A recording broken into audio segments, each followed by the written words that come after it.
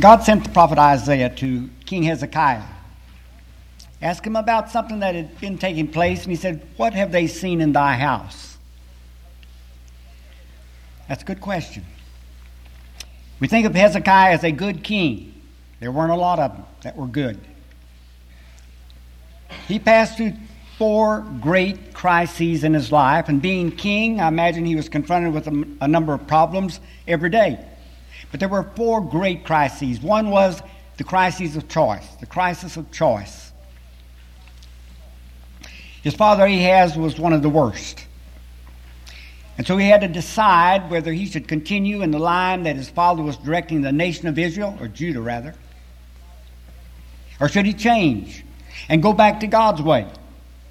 Ahaz had brought a pattern for an altar from Assyria, from idolaters, had shut down the temple and set up this other type of altar, and many other things that were not in accord with God's will. So he had to pass through that. Hezekiah made the right choice, restored the temple and all that was involved in worshiping God properly, destroyed the things that were wrong. Then he had the crisis of invasion. Hezekiah became the king 6 years after Samaria fell to the Assyrians. Sennacherib had continued to come on down. Well, wait a minute, I'm getting Sennacherib a little bit ahead of myself here. That was in 701, Sennacherib came around. It was Shalmaneser V, Sargon II, who took Samaria, working successively. And then they came on down into Judah and took this Judean city and that one, and then they encircled Jerusalem. Rabshakeh, one of the officials from the king of Assyria, sent a letter to King Hezekiah, demanding that they surrender. Hezekiah took the letter into the house of God, opened it up and laid it there before God and began praying. And God answered his prayer, prayers of Isaiah and others. He sent an angel. And one night, 185,000 of the Assyrian army soldiers were killed. The next day, when Sennacherib arose and found that his army was all gone, he went on back home. And then there was the crisis of illness or sickness. God said, "Isaiah, go and tell Hezekiah that he needs to straighten up his house because he's going to die and not live." And as soon as he received that message, he began praying to God. And he began weeping and crying. And before Isaiah got through the middle of the court or the middle of the community in Jerusalem, God sent a message to him. He said, "Go back and tell Hezekiah that I have seen his tears, I have heard his prayers, and he's not going to die. Answering his prayers, I'm going to add 15 years to his life." And so Hezekiah passed through a third crisis. As a result of the getting well, there was a delegation sent from Babylon. Babylon hadn't grown up to be a great empire at that time. Assyria was the world empire, but they were going to be replaced by the Babylonians. And so when they came to Hezekiah to bring the congratulations from the king, he showed them all around. And God was displeased with that. And God sent Isaiah again to Hezekiah, and that's when Hezekiah asked the question, "What have they seen in thy house?" Because he knew it was out of a sense of pride that Hezekiah had shown them all of the treasures. He says, "There's not one thing in my house that I've not shown them." And then Isaiah, speaking for God, said, "All the treasure that you've shown these people, they're going to take all. They're going to carry away, and they're going to carry also thy sons, and all who are born of thee, and they're going to become eunuchs, servants in Babylon." And that came to pass. Hezekiah passed through 3 of his crises well, but on the 4th one, the crisis of prosperity and of pride, he didn't seem to make it so well. And that's why he was condemned by God through Isaiah. But the question that Isaiah put to Hezekiah is a question that we could put to ourselves. What have they seen in thy house? Is there anything in our home, as Christian homes, that ought not to be there? Have people who visit us, our neighbors, our friends, our kinfolk, other Christians, whoever, have they seen something in our house that ought not to be there? What have they seen in thy house? For example, have they seen a scriptural recognition of the role of everyone in the family of a Christian home in thy house? The place that God has given the man, the father, the husband, the wife, the mother, as parents, and the children. In Colossians 3, let me read a few verses, where we have this addressed to the father, the husband, the wife, the children, and to the father as a parent. Let me read beginning at Colossians 3, 18 through 21. Wives, be in subjection to your husbands as is fitting in the Lord. That's to the wives. Have they seen the wives in subjection to their husbands in thy house? Husbands, love your wives and be not bitter against them. Have they seen in thy house, you husbands, loving your wives? Children, obey your parents in all things, for this is well-pleasing in the Lord.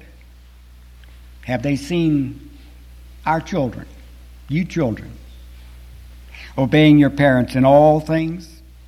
Fathers, provoke not your children, that they be not discouraged. And so we find each one being addressed. We can turn to Ephesians 6 and other places where we find the members of a Christian home being given certain responsibilities. The husband is given the responsibility of being the leader. He is to be the head of the family. And the wife is to be in subjection to him as well as the rest of the family. He is to, as in that role, to love his wife. He is to make a living, provide the security of the home. He is to train up the children in the way they are to go. They are to be trained and taught all kinds of authority. These are just some of the responsibilities that fall upon the Christian husband and father. You may have seen My Fair Lady, Rex Harrison and Audrey Hepburn. Well, Rex Harrison, he's Professor Higgins, and he is a confirmed bachelor. One of my favorite songs in it is, "Why Can't Women Be More Like Men?"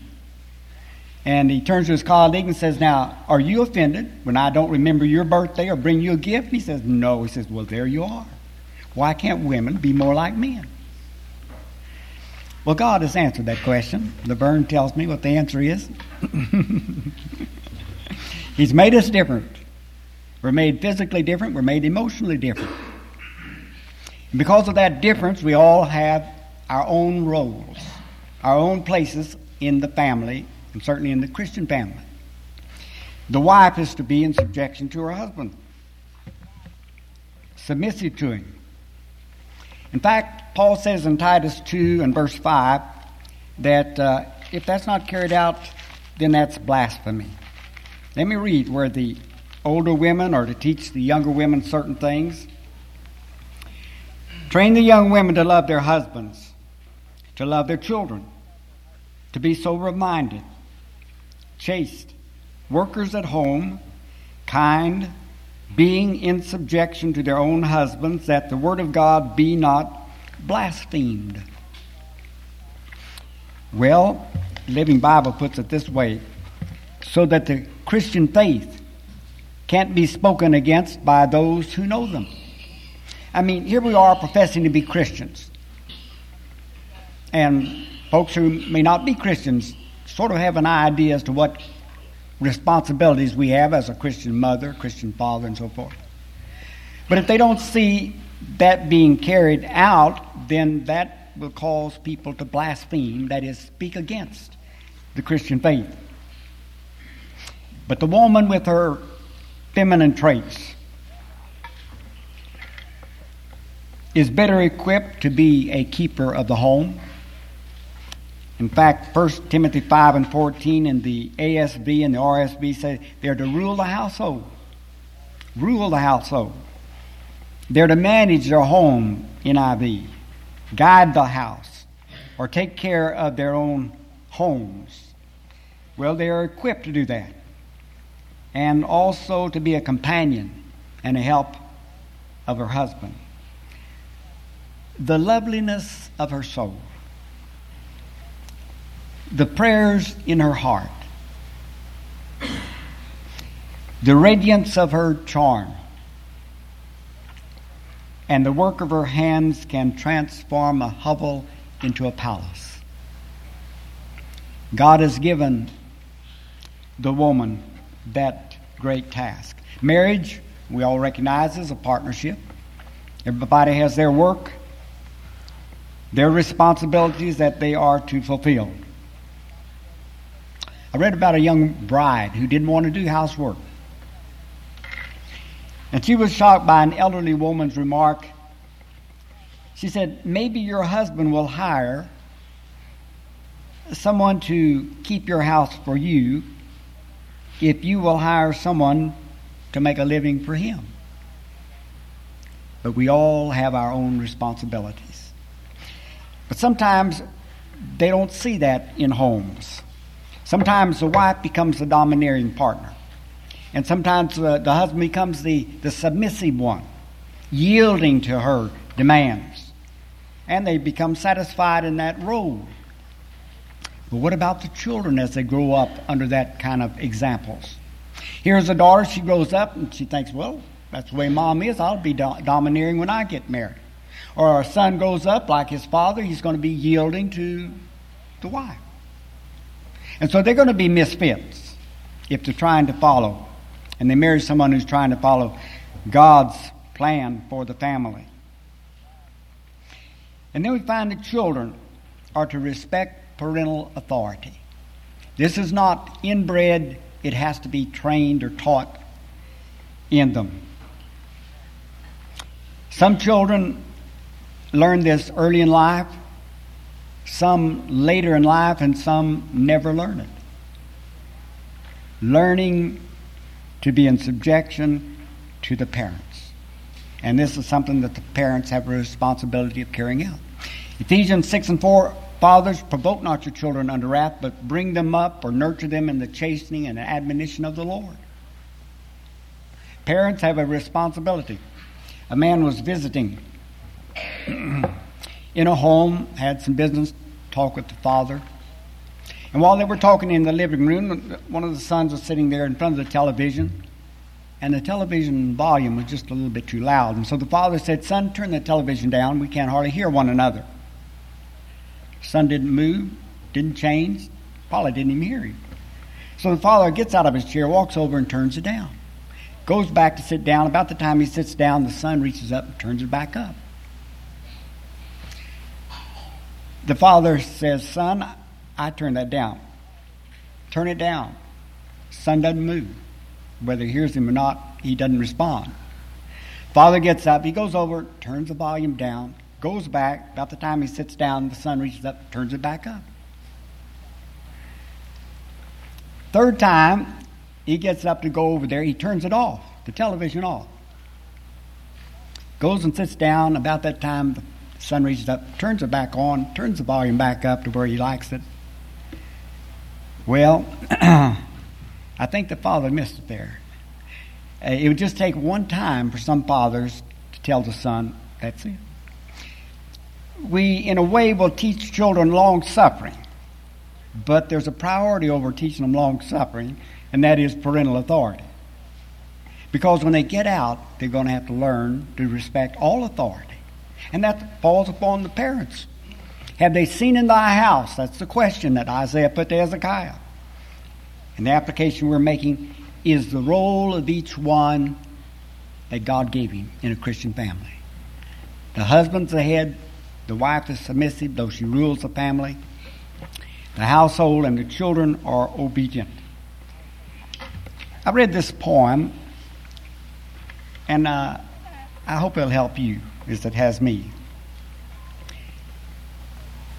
The Christian home that we hope everyone will see when they come our way is one where there is affection and there's love. There's an atmosphere of love and affection, consideration, and all that goes together. The title of this is Please Touch Me. I am your baby. Please touch me. Not just when you feed me and diaper me, but stroke my legs, my arms, my back, my head. Hold me close in tenderness that says, I love you. I am your teenager. Please touch me. I need to feel a fond love coming through your hands, your arms. I need to see it in your eyes, hear it in your voice, even when we disagree. Some of me is still a child. Please touch me. I am a child with a family of my own. Please put your arms around me.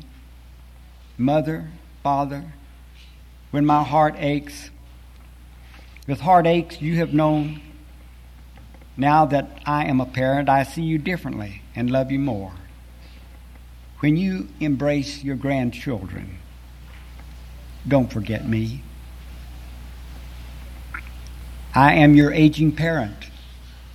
Please touch me. The way my mother did when I was young. My hair is coarse and gray, but please stroke it. My hand is withered, but hold it. Embrace my tiring body. I need your strength. Please touch me. Have they seen that kind of affection in thy house? And have they seen a good influence in thy house? A 16-year-old boy quit attending church services. And his explanation was, my parents have attended church for 40 years, and it has not done much for them. So why should I continue? Well, the influence of that house was not good.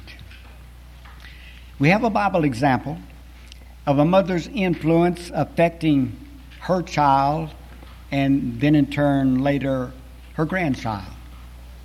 In 2 Timothy 1:5, Paul says, having been reminded of your unfeigned faith that dwelt first in thy grandmother Lois and in thy mother Eunice or Eunice, and I am persuaded in thee also. Paul is writing to Timothy. He said, you got your unfeigned faith, that is your sincere, genuine faith, coming first from your grandmother and then from your mother. And I'm persuaded that you have it too. Have they seen that unfeigned faith in our homes? The influence on a child dates back to grandparents and great-grandparents, and maybe, every generation passes on certain traits, certain characteristics. But each one is to be responsible for his own good influence. We mentioned Ahaz, and then there was Hezekiah, and then there was Manasseh. And I'll never understand how Hezekiah became so good, coming from such an evil father and having such an evil son. He's sandwiched in between two evil kings, father and son. But each generation, including Hezekiah, was responsible for their own good influence. Christianity is made for the home. And that is to say, it is for the individual. And the degree to which an individual follows Christ in everyday living will be manifest in the home. You probably heard this. Someone said that if you want a neighbor to see what Christ can do for him, show him what Christ has done for you. Is there good influence in thy house? Another question. Have they seen prayer in thy house? Well, now, maybe we ought to change that question, because Jesus taught in Matthew 6 and 5 that we're not to pray like the hypocrites, who love to stand and to pray in the synagogues and on the corners of the streets to be seen of men. So we're not to stand and pray every time we have a neighbor come into the house or something like that, to be seen of men. But the question ought to be, has God seen and heard prayers in thy house? That's what's important. You remember back in about the 60s, a lot of some theologians came along with this idea that God is dead. Some of you may not be old enough, but and I think Emory University produced one of the theologians. God is dead. What they meant was that the God that we believe in, the God that's revealed in the Bible, that most people believe in, they said that God doesn't exist. You have to believe the kind of God we come up with. And so they called God dead. Someone asked Brother Marshall Keeble about that time what he thought about that. Is God dead? He said, that's foolishness. I talked with him this morning. He knew he wasn't dead. He prayed. He was a faithful child of God. And ought we to be the same. Philippians 4 and 6. In nothing be anxious, but by prayer and supplication with thanksgiving, let your requests be made known unto God. And the peace of God that passeth all understanding shall guard or keep your hearts and thoughts in Christ Jesus. What about 1 Thessalonians 5, 17 and 18? Pray without ceasing. Have they seen prayer in thy house? In everything give thanks, for this is the will of God in Christ Jesus to youward. That's what the Lord wants us to do. And it's a sad thing to think that too many children have never heard prayers. Not unless they just happen to turn their television set to a channel that picks up a prayer, and they probably won't leave it there. They can't hear prayers in school. And a lot of people out in the world don't even pretend to be a Christian. And so these children grow up without ever hearing a prayer.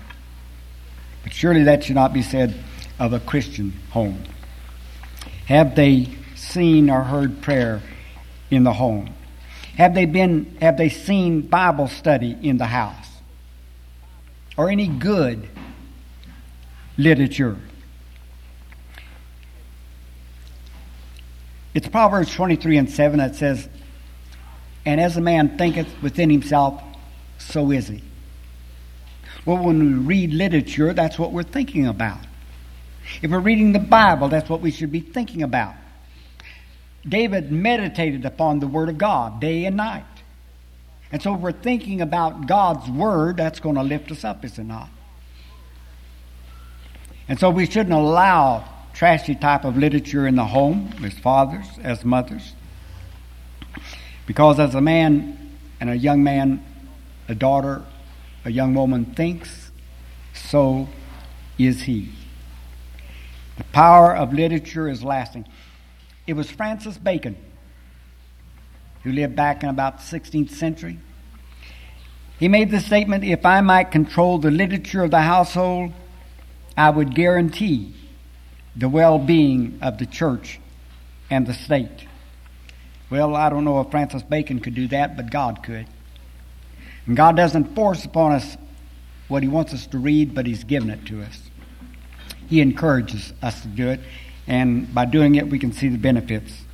Have they seen Bible reading in thy house? We've talked about that before, so we'll go on. Have they seen hospitality in thy house?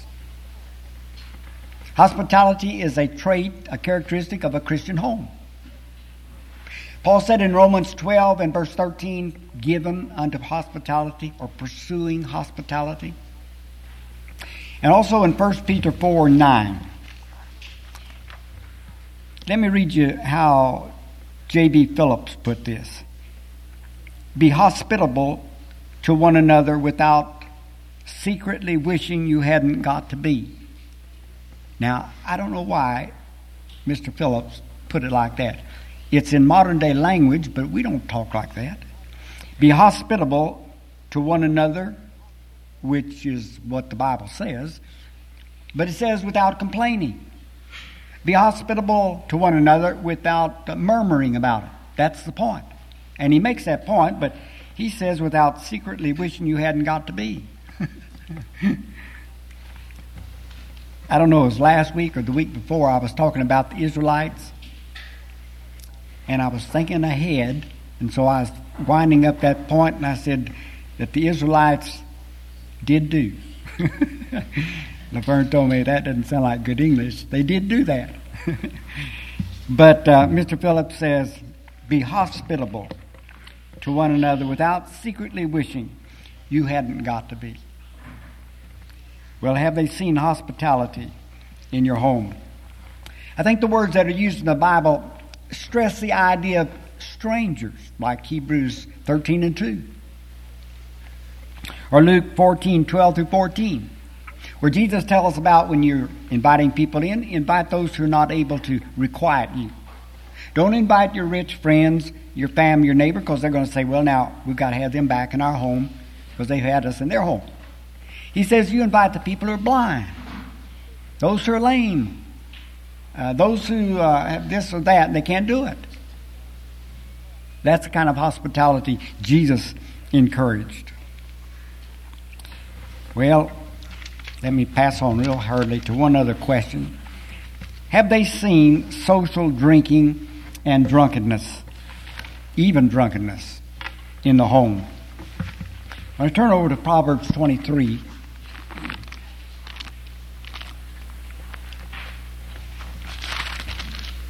Let me read a few verses.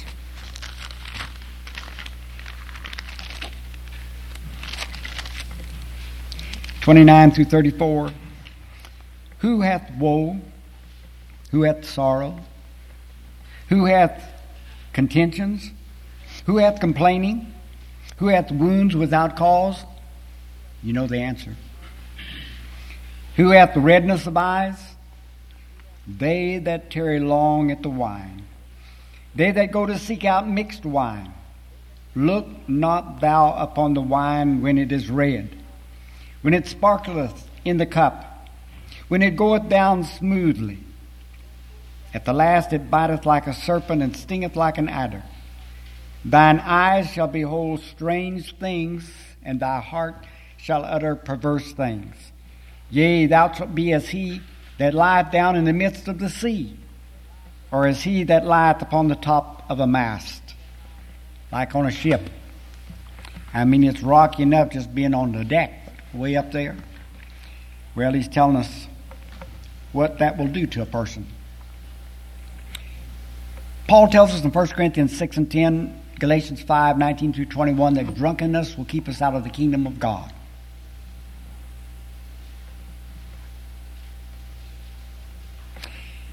A report tells us that drinking is learned mostly at home or from adolescent peers.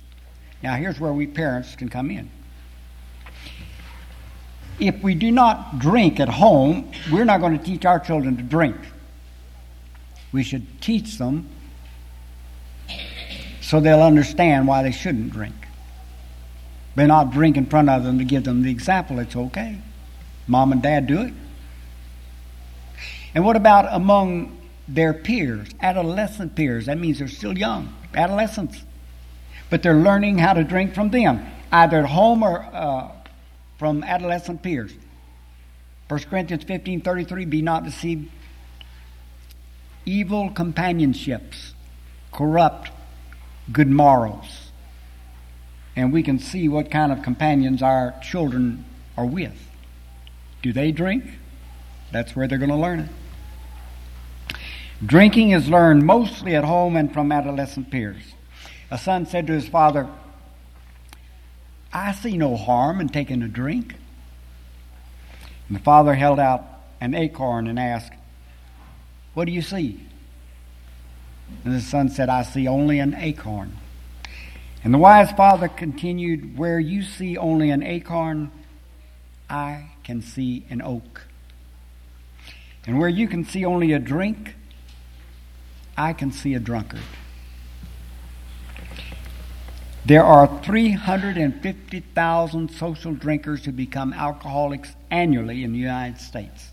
Annually, that's every year. 350,000 social drinkers become alcoholics every year. And nobody sets out to become an alcoholic, but they come through social drinking. Have they seen social drinking in thy home? Most persons who defend social drinking would not likely affirm, let me give you 5 things. They would not likely affirm that they can successfully teach others about Jesus while under the influence. And they would not likely affirm that their marriage has been more spiritual-minded since alcohol entered it. Nor would they likely affirm that they can wield a better influence on their children with a drink in their hand. They would not likely affirm that they have lost absolutely no fervor for spiritual activities since they began drinking. And they would not likely affirm that when Jesus comes, they would be perfectly willing to meet him with alcohol on their breath. What have they seen in thy house? As Christians, we have a responsibility of growing in the image of Christ, of helping each member of the family to grow in the same direction, to grow in the grace of Jesus, in the knowledge of the Lord, and to help rather than to distract, pull us apart, separate us. What have they seen in thy house? If there's anyone here this morning not a Christian, could we encourage you to become a Christian, to become a Christian parent or Christian child or whatever your role is. Jesus came to die for our sins. He wants to save you. He wants us to go home to heaven. Are you subject to the gospel invitation? If you are, would you come as together we stand and sing?